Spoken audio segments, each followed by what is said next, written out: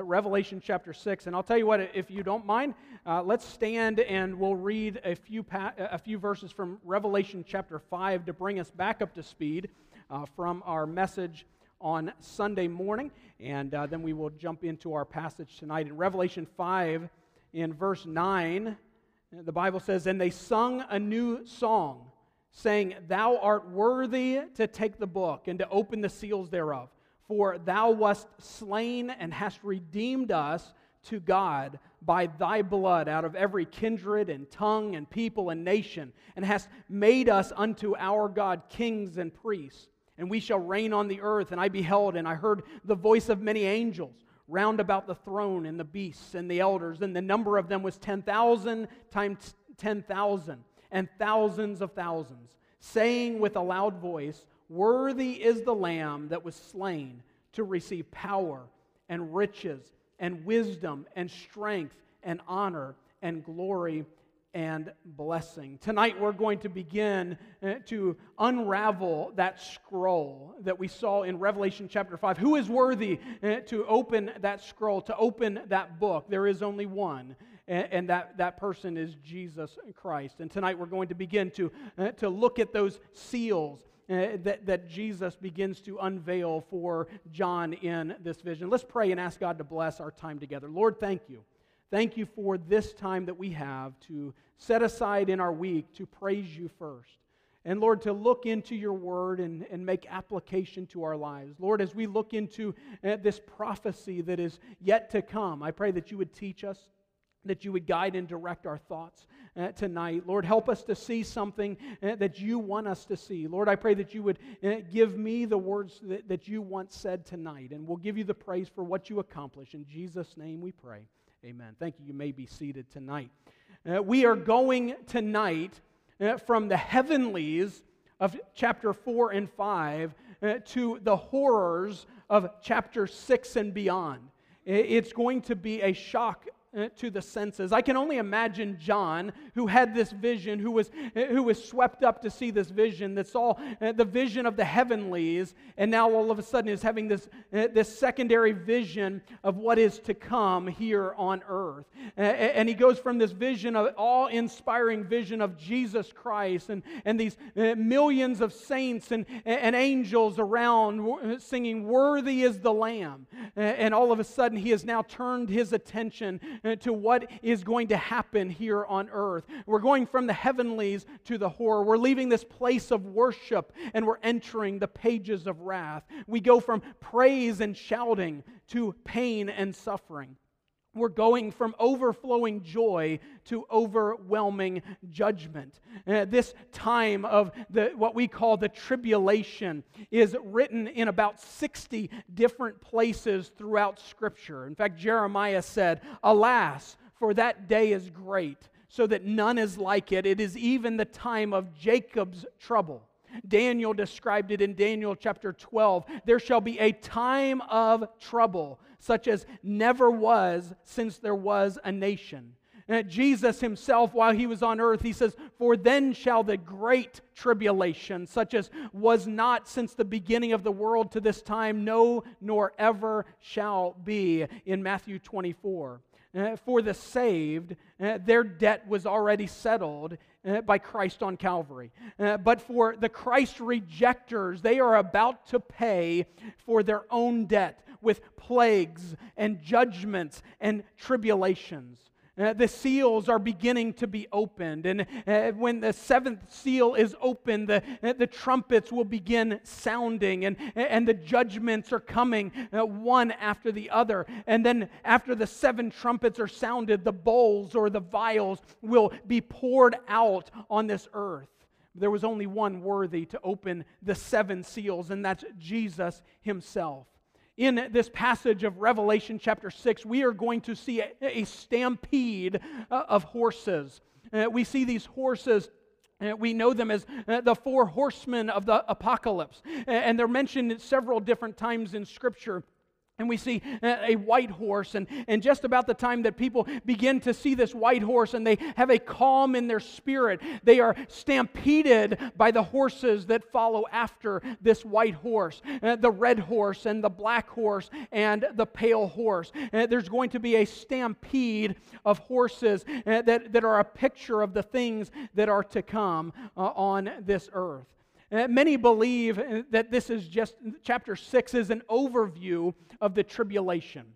Some would say that this is the beginning of the tribulation. I tend to think that chapter 6 gives us an overview of all of that tribulation period, that 7-year period, as we get a snapshot of what is to come. Chapter 6 kind of gives us that snapshot.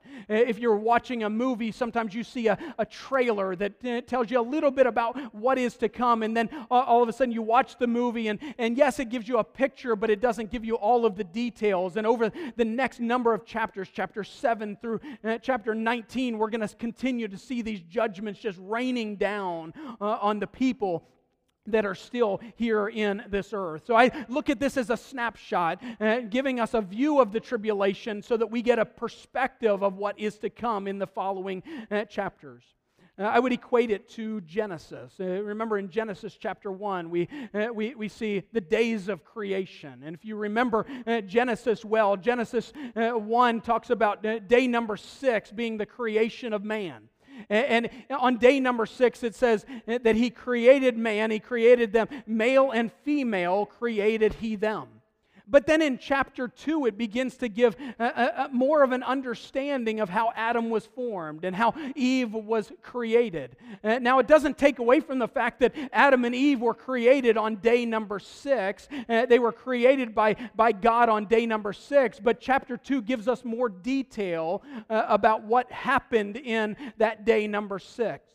I believe that this chapter 6, is a snapshot, a trailer of what is to come throughout the entire tribulation. But it doesn't take away from what is about to happen as we look in chapter 7 through 19. And as Pastor begins to teach us exactly all of the judgment that is going to rain down through those trumpet judgments and through those bowl judgments that are literally poured out. But this gives us a quick perspective. Let's jump in with the time we have remaining and look at chapter 6. Verse 1, it says, "And I saw when the Lamb opened one of the seals." Who is that Lamb? It's Jesus Christ. I saw when the Lamb opened one of the seals, and I heard, as it were, the noise of thunder. One of the 4 beasts saying, "Come and see." And I saw, and behold, a white horse, and he that sat on him had a bow, and a crown was given unto him, and he went forth conquering and to conquer. If you're taking notes tonight, write down, would you, the white horse of deception. Number 1, the white horse of deception. A man on a white horse. Who is this man that is riding the white horse? Well, white is generally associated throughout Scripture with the holiness of God. We see that throughout Scripture, white is often associated with the holiness of God. But I believe that this is not Jesus Himself riding on a white horse. In fact, Revelation 19 will teach us about Jesus riding in on a white horse. But this is another one that is riding in on a white horse. This is the anti-Jesus. This is the anti-Christ. And I think there's 3 reasons we could point to know for sure that this isn't Jesus coming in here. This is the anti-Christ. First of all, who opened the seal? Who opened that first seal that we see? Well, it was Jesus. It was the Lamb.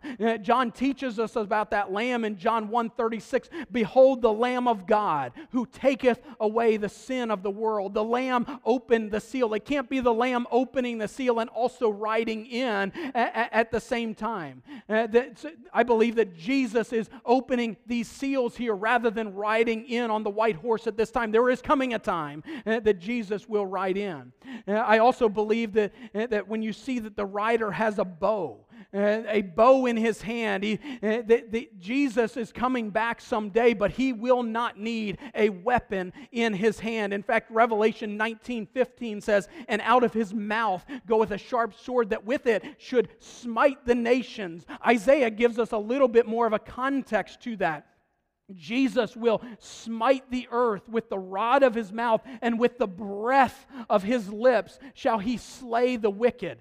Jesus doesn't need a weapon that we think of in earthly weapons. Jesus has the very words of God that can allow these judgments later on in Revelation. The rider has a bow.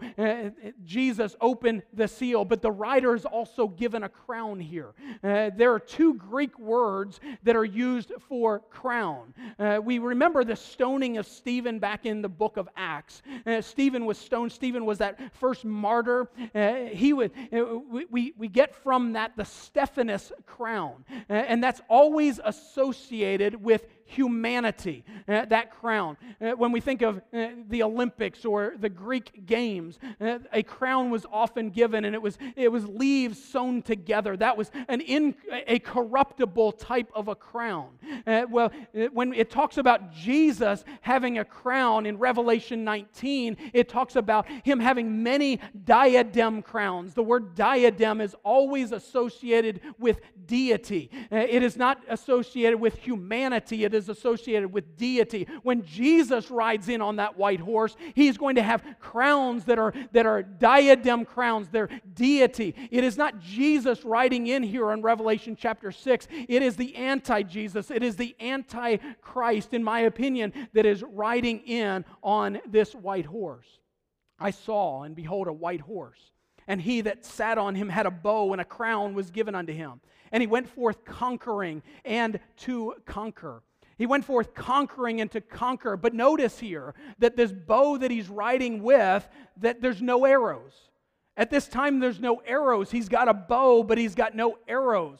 He will be ushered into power, not through conquering yet, but through peace. He will be making a peace pact with Israel. He will be solving problems here on this earth. He has a bow in his hand, but he has no arrows. He has a crown that is given to him by man. Number one, he is a man of peace. He is a man of peace.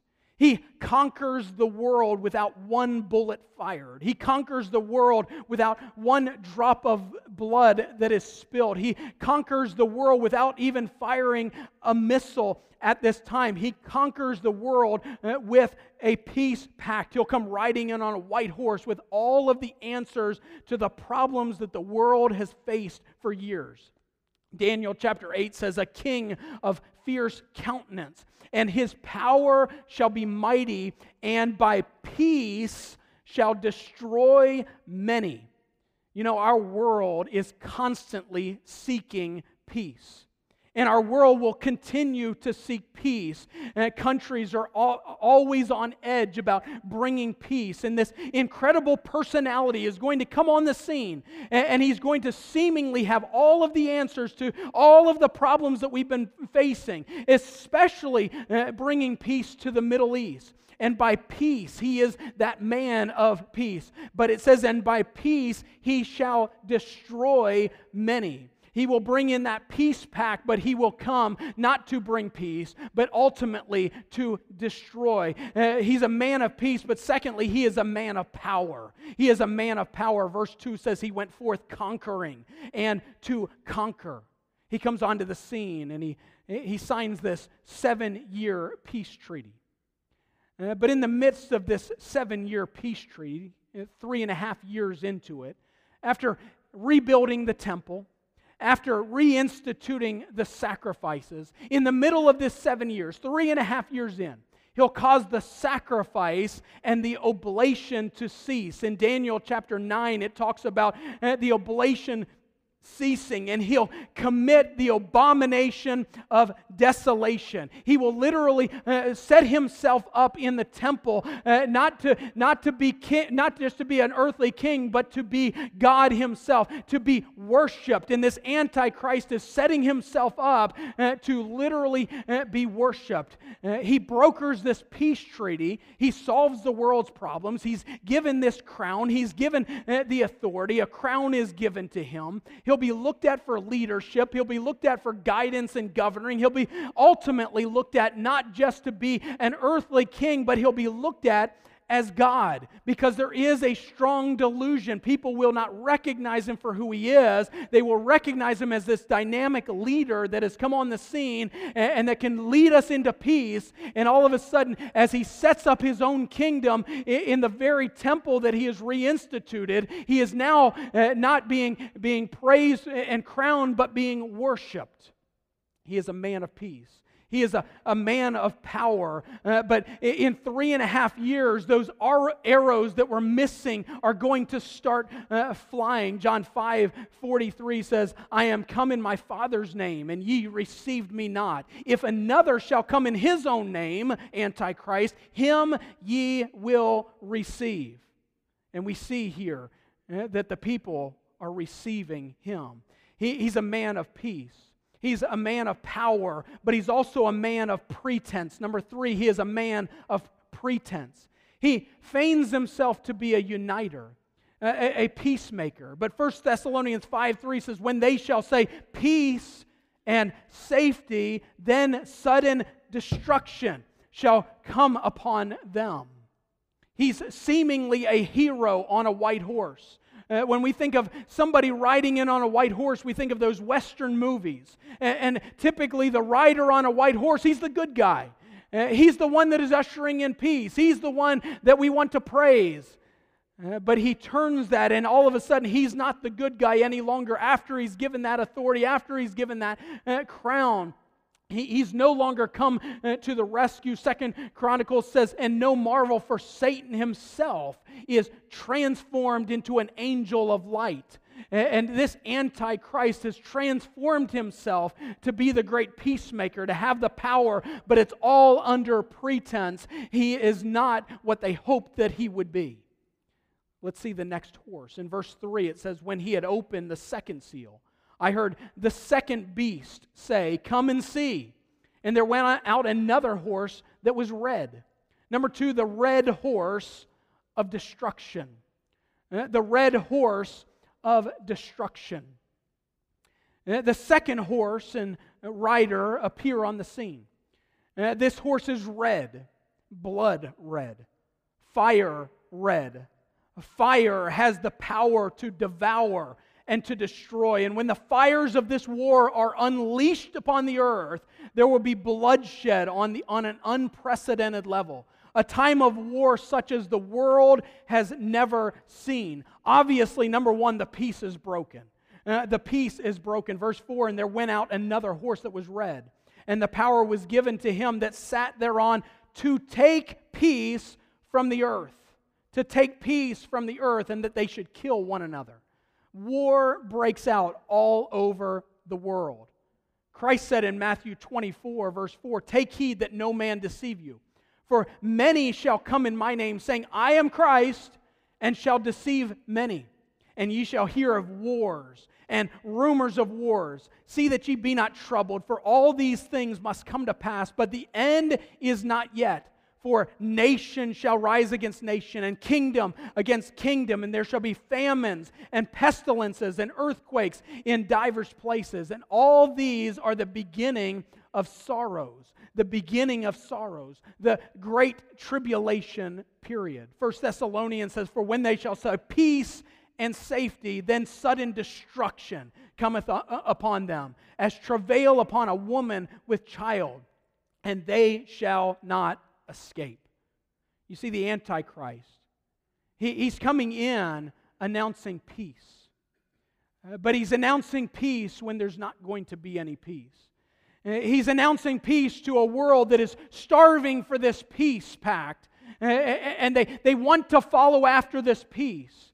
But what they don't see is quickly behind this white horse are more horses that are coming, and they are destruction. This red horse comes in quickly as this stampede of horses begins to overwhelm all of the earth.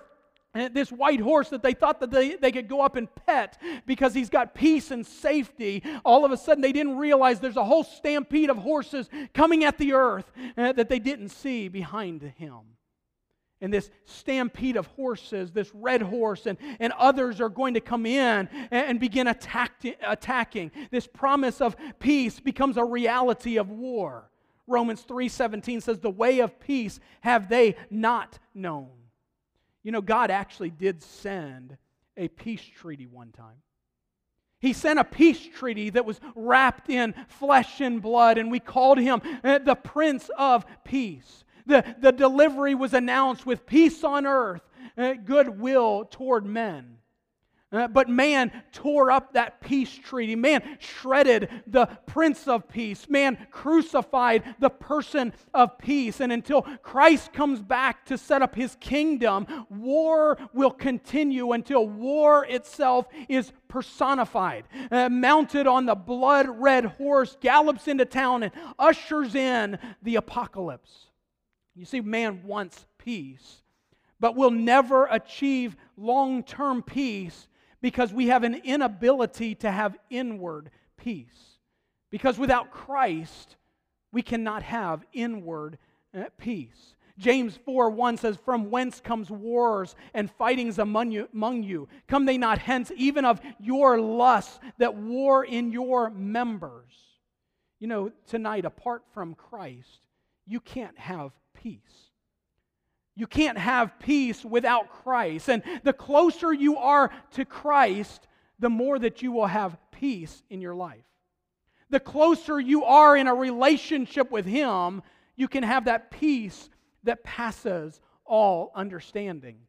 Because He is the Prince of Peace. And if that Prince of Peace is speaking truth into your life, it doesn't matter what circumstances are waging on the outside. It doesn't matter what circumstances are happening to you day after day. It doesn't matter what the diagnosis was. It doesn't matter what that conviction was. It doesn't matter if you're heading down the path of divorce. If you're drawing closer to Jesus Christ, He can bring peace into your life. Very practically tonight, do you have that peace that passes all understanding? Do you have that peace that no matter what those circumstances are, you know that you have a relationship with the Prince of Peace? Is your marriage identified by the peace that's in your marriage? Are your relationships identified by peace that are in your relationships? Is your life identified by peace? Because the closer we are to Jesus Christ, the more that we will have peace in our life. Jesus provides that peace. Verse 4, "And there went out another horse that was red, and power was given to him that sat thereon to take peace from the earth, and that they should kill one another. And there was given unto him a great sword." The peace is broken. "And there was given unto him a great sword." Number 2, the planet is brutalized. The planet is brutalized. We see this great sword. It was a wide-reaching sword. It's going to be a global devastation. The peace will be broken and the planet will be brutalized. The world war won't be confined to just one area, say Europe or just Asia or just Africa. It's going to be a great sword. It's going to be wide-reaching sword that the Antichrist is swinging. It's going to affect the entire map. It's going to affect the entire globe. It's going to include all nations. Never has there been a war that includes every nation of the world, but this war will include every nation of the world. Zechariah 14 says, "All nations will be against Jerusalem to battle." The peace will be broken. The planet will be brutalized. But look in verse 5. We see another seal that is going to be open. And when he had opened the third seal, I heard the third beast say, "Come and see." Can you just imagine John here? I've just seen the scene of heaven. And now I'm beginning to see all of this scene of destruction. And he's being told once again, "Come and see." I can only imagine John is like, "No, I don't want to see anymore. I don't want to see anymore. I've seen enough. Take me back to the vision of heaven. But he says, come and see. We see here in verse 5, and when he had opened the third seal, I heard the third beast say, come and see. And I beheld, and lo, a black horse. And he that sat on him had a pair of balances in his hand. And I heard a voice in the midst of the four beasts saying, a measure of wheat for a penny, and 3 measures of barley for a penny. And see thou hurt not the oil and the wine. We see the white horse of deception, the red horse of destruction, but number 3 tonight, the black horse of destitution. The black horse of destitution. What we're beginning to see here is a famine that begins to overwhelm the land. We see from peace to war to poverty and famine. It's destitution, the likes of which you've never seen before. Many of us have seen commercials. Some of you have traveled to third world countries and you've seen real poverty. You've seen real destitution. You've seen people that are malnutritioned. But in this time, it's going to be a worldwide famine. It's going to be approximately right now, there's approximately 700 million malnourished in the world today. But at this time, it's going to be much of the world's population, billions of people that are experiencing this famine. We see wheat for a penny and 3 measures of barley for a penny. This is the staple products of the people, wheat. Barley. Wheat is something that is used for a staple product. Barley is something that if you don't have much money, you can get some barley. It's not as healthy as wheat. And they were to weigh out a pinch at a time. In fact, the measurements, proportion given show enough for one meal. One meal, and it costs a penny. You thought, well, that's not too expensive, only a penny. But wait a second, in Bible times, a penny was 1 day's pay. To get just one meal, it's going to cost 1 day's pay. So imagine here, people are working, trying to be able to sustain themselves, and for 1 day's pay, they can get one meal. No wonder this famine is overspreading the land.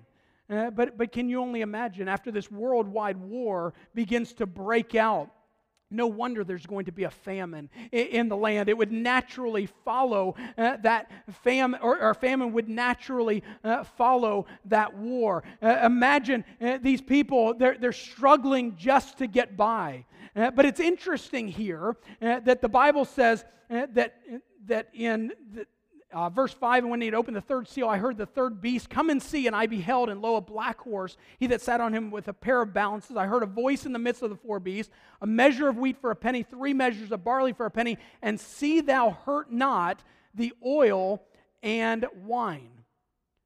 Say, Pastor Steve, what does that mean?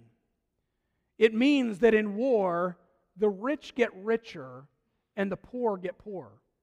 Those that are wealthy, those that are wining and dining with the Antichrist, continue to obtain wealth. And they're able to accumulate wealth, while at the same time, there's a worldwide famine that's affecting the entire world. The majority of people are experiencing this famine, and there's a few elite people that are getting wealthier and wealthier during this time because they are following the Antichrist. They are close to the Antichrist. And most people can't get food, and these people are continuing to get richer. You know, the reality is that's a physical famine that is going to happen. But many would say that today we are experiencing a famine in our world, a spiritual famine, a spiritual famine. Amos chapter 8 verse 11 says, behold, the days come, saith the Lord God, that I will send a famine in the land, not a famine of bread, nor a thirst for water, but of hearing the words of the Lord. Famine of hearing the words of the Lord. It doesn't say there will be a famine of churches. It doesn't say there will be a famine of Christian radio. It doesn't say that there will be a famine of people preaching topics and issues. There will be a famine of the words, hearing the words of the Lord. The reality of the famine today is a spiritual famine.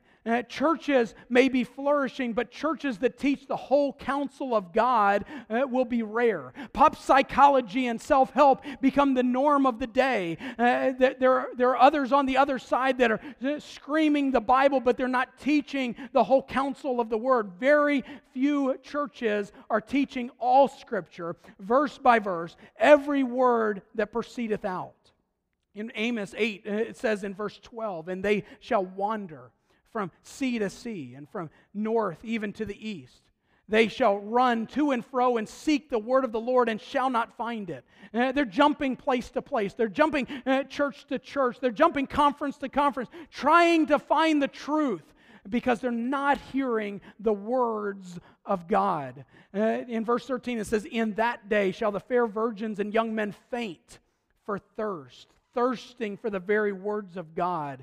Very practically tonight, I'm thankful for a place like Rosedale Baptist Church, where the words of God, the whole counsel of God is taught week in and week out, that we can come in and grow, we can come in and soak in not the words of a man, but the very words of God. Don't miss out on the spiritual appetite that we should all have. We're fed a steady diet of spiritual truth week after week. Don't miss a service because we are starving in our society for truth. And because of that lack of truth, man, the words of God are that much more important in our lives. Let's soak in that spiritual truth. You know, truthfully, we drive for everything that we don't need, while ignoring the very thing that our soul desperately needs. Our society teaches us drive after wealth, drive after power, drive after prestige, but we need a gospel-centered life. Look in verse 7. "And when he had opened the fourth seal, I heard a voice of the fourth beast say, 'Come and see.' And I looked, and behold, a pale horse, and his name that sat on him was Death, and hell followed him. And power was given unto them over the fourth part of the earth to kill with the sword and with hunger and with death and with the beasts of the earth." Number 4 tonight, the pale horse of devastation. The pale horse of devastation. Death and hell. Literally hell poured out on earth. Death and hell followed him. Imagine now 1/4 of the world's population being killed, being brutalized. His name that sat on him was Death, and hell followed him, and power was given unto them over the fourth part of the earth. I believe that a fourth part of the earth is going to be killed at this time. How many people is that, Pastor Steve? Well, in 1804, it took from the beginning of time to 1800 for the world's population to be at 1 billion people. From 1800 to 1930, it went from 1 billion to 2 billion. About 30 years later, in 1960, we now are at 3 billion people in our world's population. From 1960 to 1974, we're picking up pace, and now we're at 4 billion. From 1974 to 1987, now we're at 5 billion. Then in 1999, we crested 6 billion. In 2011, we crested 7 billion. And in the next year or so, we will crest 8 billion people of the world's population. And this passage tells us if this were to happen today, that 2 billion people are going to perish because of this devastation, because of this pale horse that is riding. The devastation is going to be so widespread throughout the tribulation that 2 billion people are going to perish because of hunger, because of death and disease and pestilences and plagues, because of the beasts of the earth. We're going to get into that more later, but they're going to be household pets because of famine and disease that turn against their owners. Many believe that some of these beasts are rat infestations throughout the entire world that can still be a part of the world. There are many, many rats that will be there. But all of these things are happening, and 2 billion people will be destroyed. Hunger and beasts and death, and also the sword is waging. We see these 4 horsemen that are coming in. It's a grim scene that we're seeing as the world is being overtaken by some terrible judgments. But it goes on. It goes on in verse 9, and when he had opened the 5th seal, I saw under the altar the souls of them that were slain for the word of God and for the testimony which they held. And they cried with a loud voice, saying, How long, O Lord, holy and true, dost thou not judge and avenge our blood on them that dwell on the earth?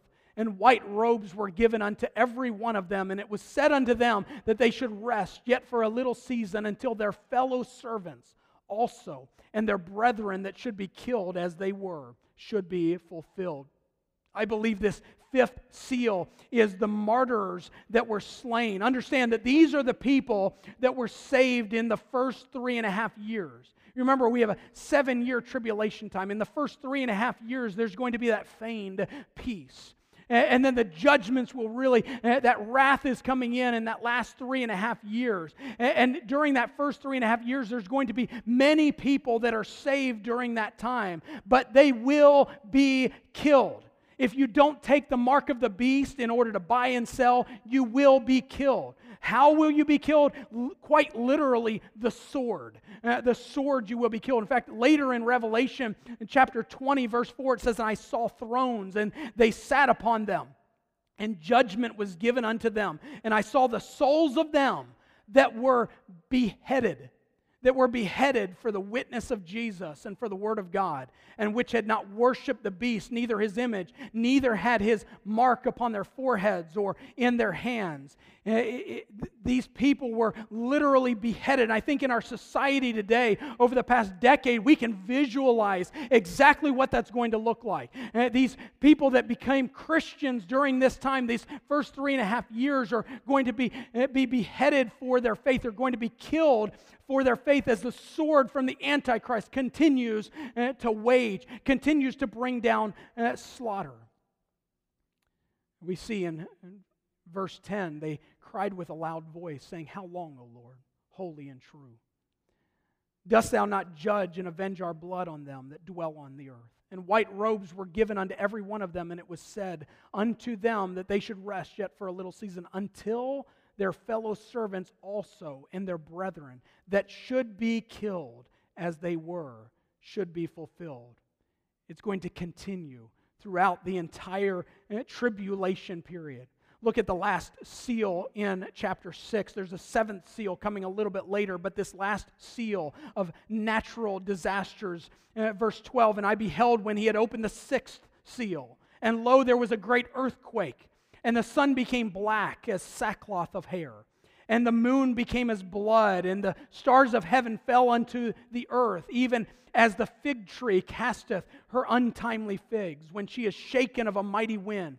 And the heaven departed as a scroll when it is rolled together, and every mountain and island were moved out of their places. Natural disasters are going to become a regular occurrence during this tribulation times. Meteorites, earthquakes, landscapes are literally changing. It's almost like when Korah, Dathan, and Abiram having that earthquake split and swallow them up. But this earthquake is going to be the entire planet. Look in verse 15, And the kings of the earth, and the great men, and the rich men, and the chief captains, and the mighty man, and every bondman, and every free man hid themselves in the dens and in the rocks of the mountains, and said to the mountains and rocks, Fall on us, and hide us from the face of him that sitteth on the throne, and from the wrath of the Lamb. For the great day of his wrath is come, and who shall be able to stand? These people are looking around for answers. They're looking around for a Savior. They're looking around for someone to take them away from these judgments. And so they're looking to Hollywood. They're looking to the world leaders. They're looking to the wealthy. But they can't find them because they're all hiding in caves. All of the ones that should be saving the world's population have run off and they've hidden in caves. And they're so afraid that they're literally asking for the mountains to fall on top of them, to take their own life because they don't want to face these judgments any longer. But there's coming one. Another one that's going to ride in on a white horse. And when he rides in on a white horse, it's going to be a different day.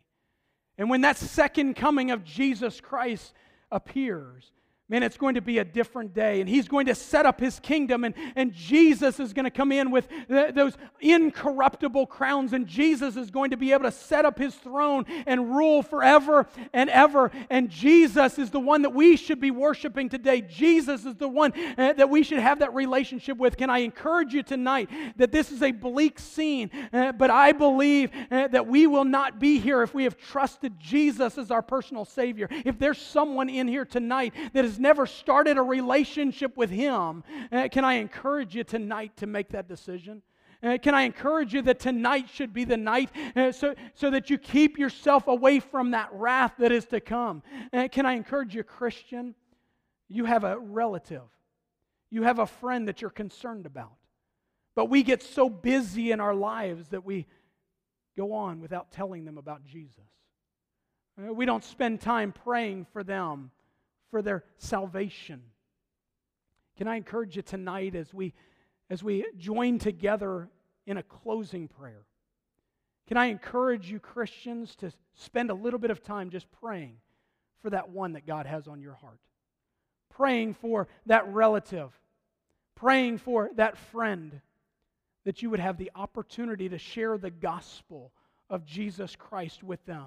That God would open their hearts of receptivity, that they would trust Christ as their personal Savior. We don't want anybody to go through this judgment, and we have the answer tonight, and it's a relationship with Jesus Christ, the Prince of Peace.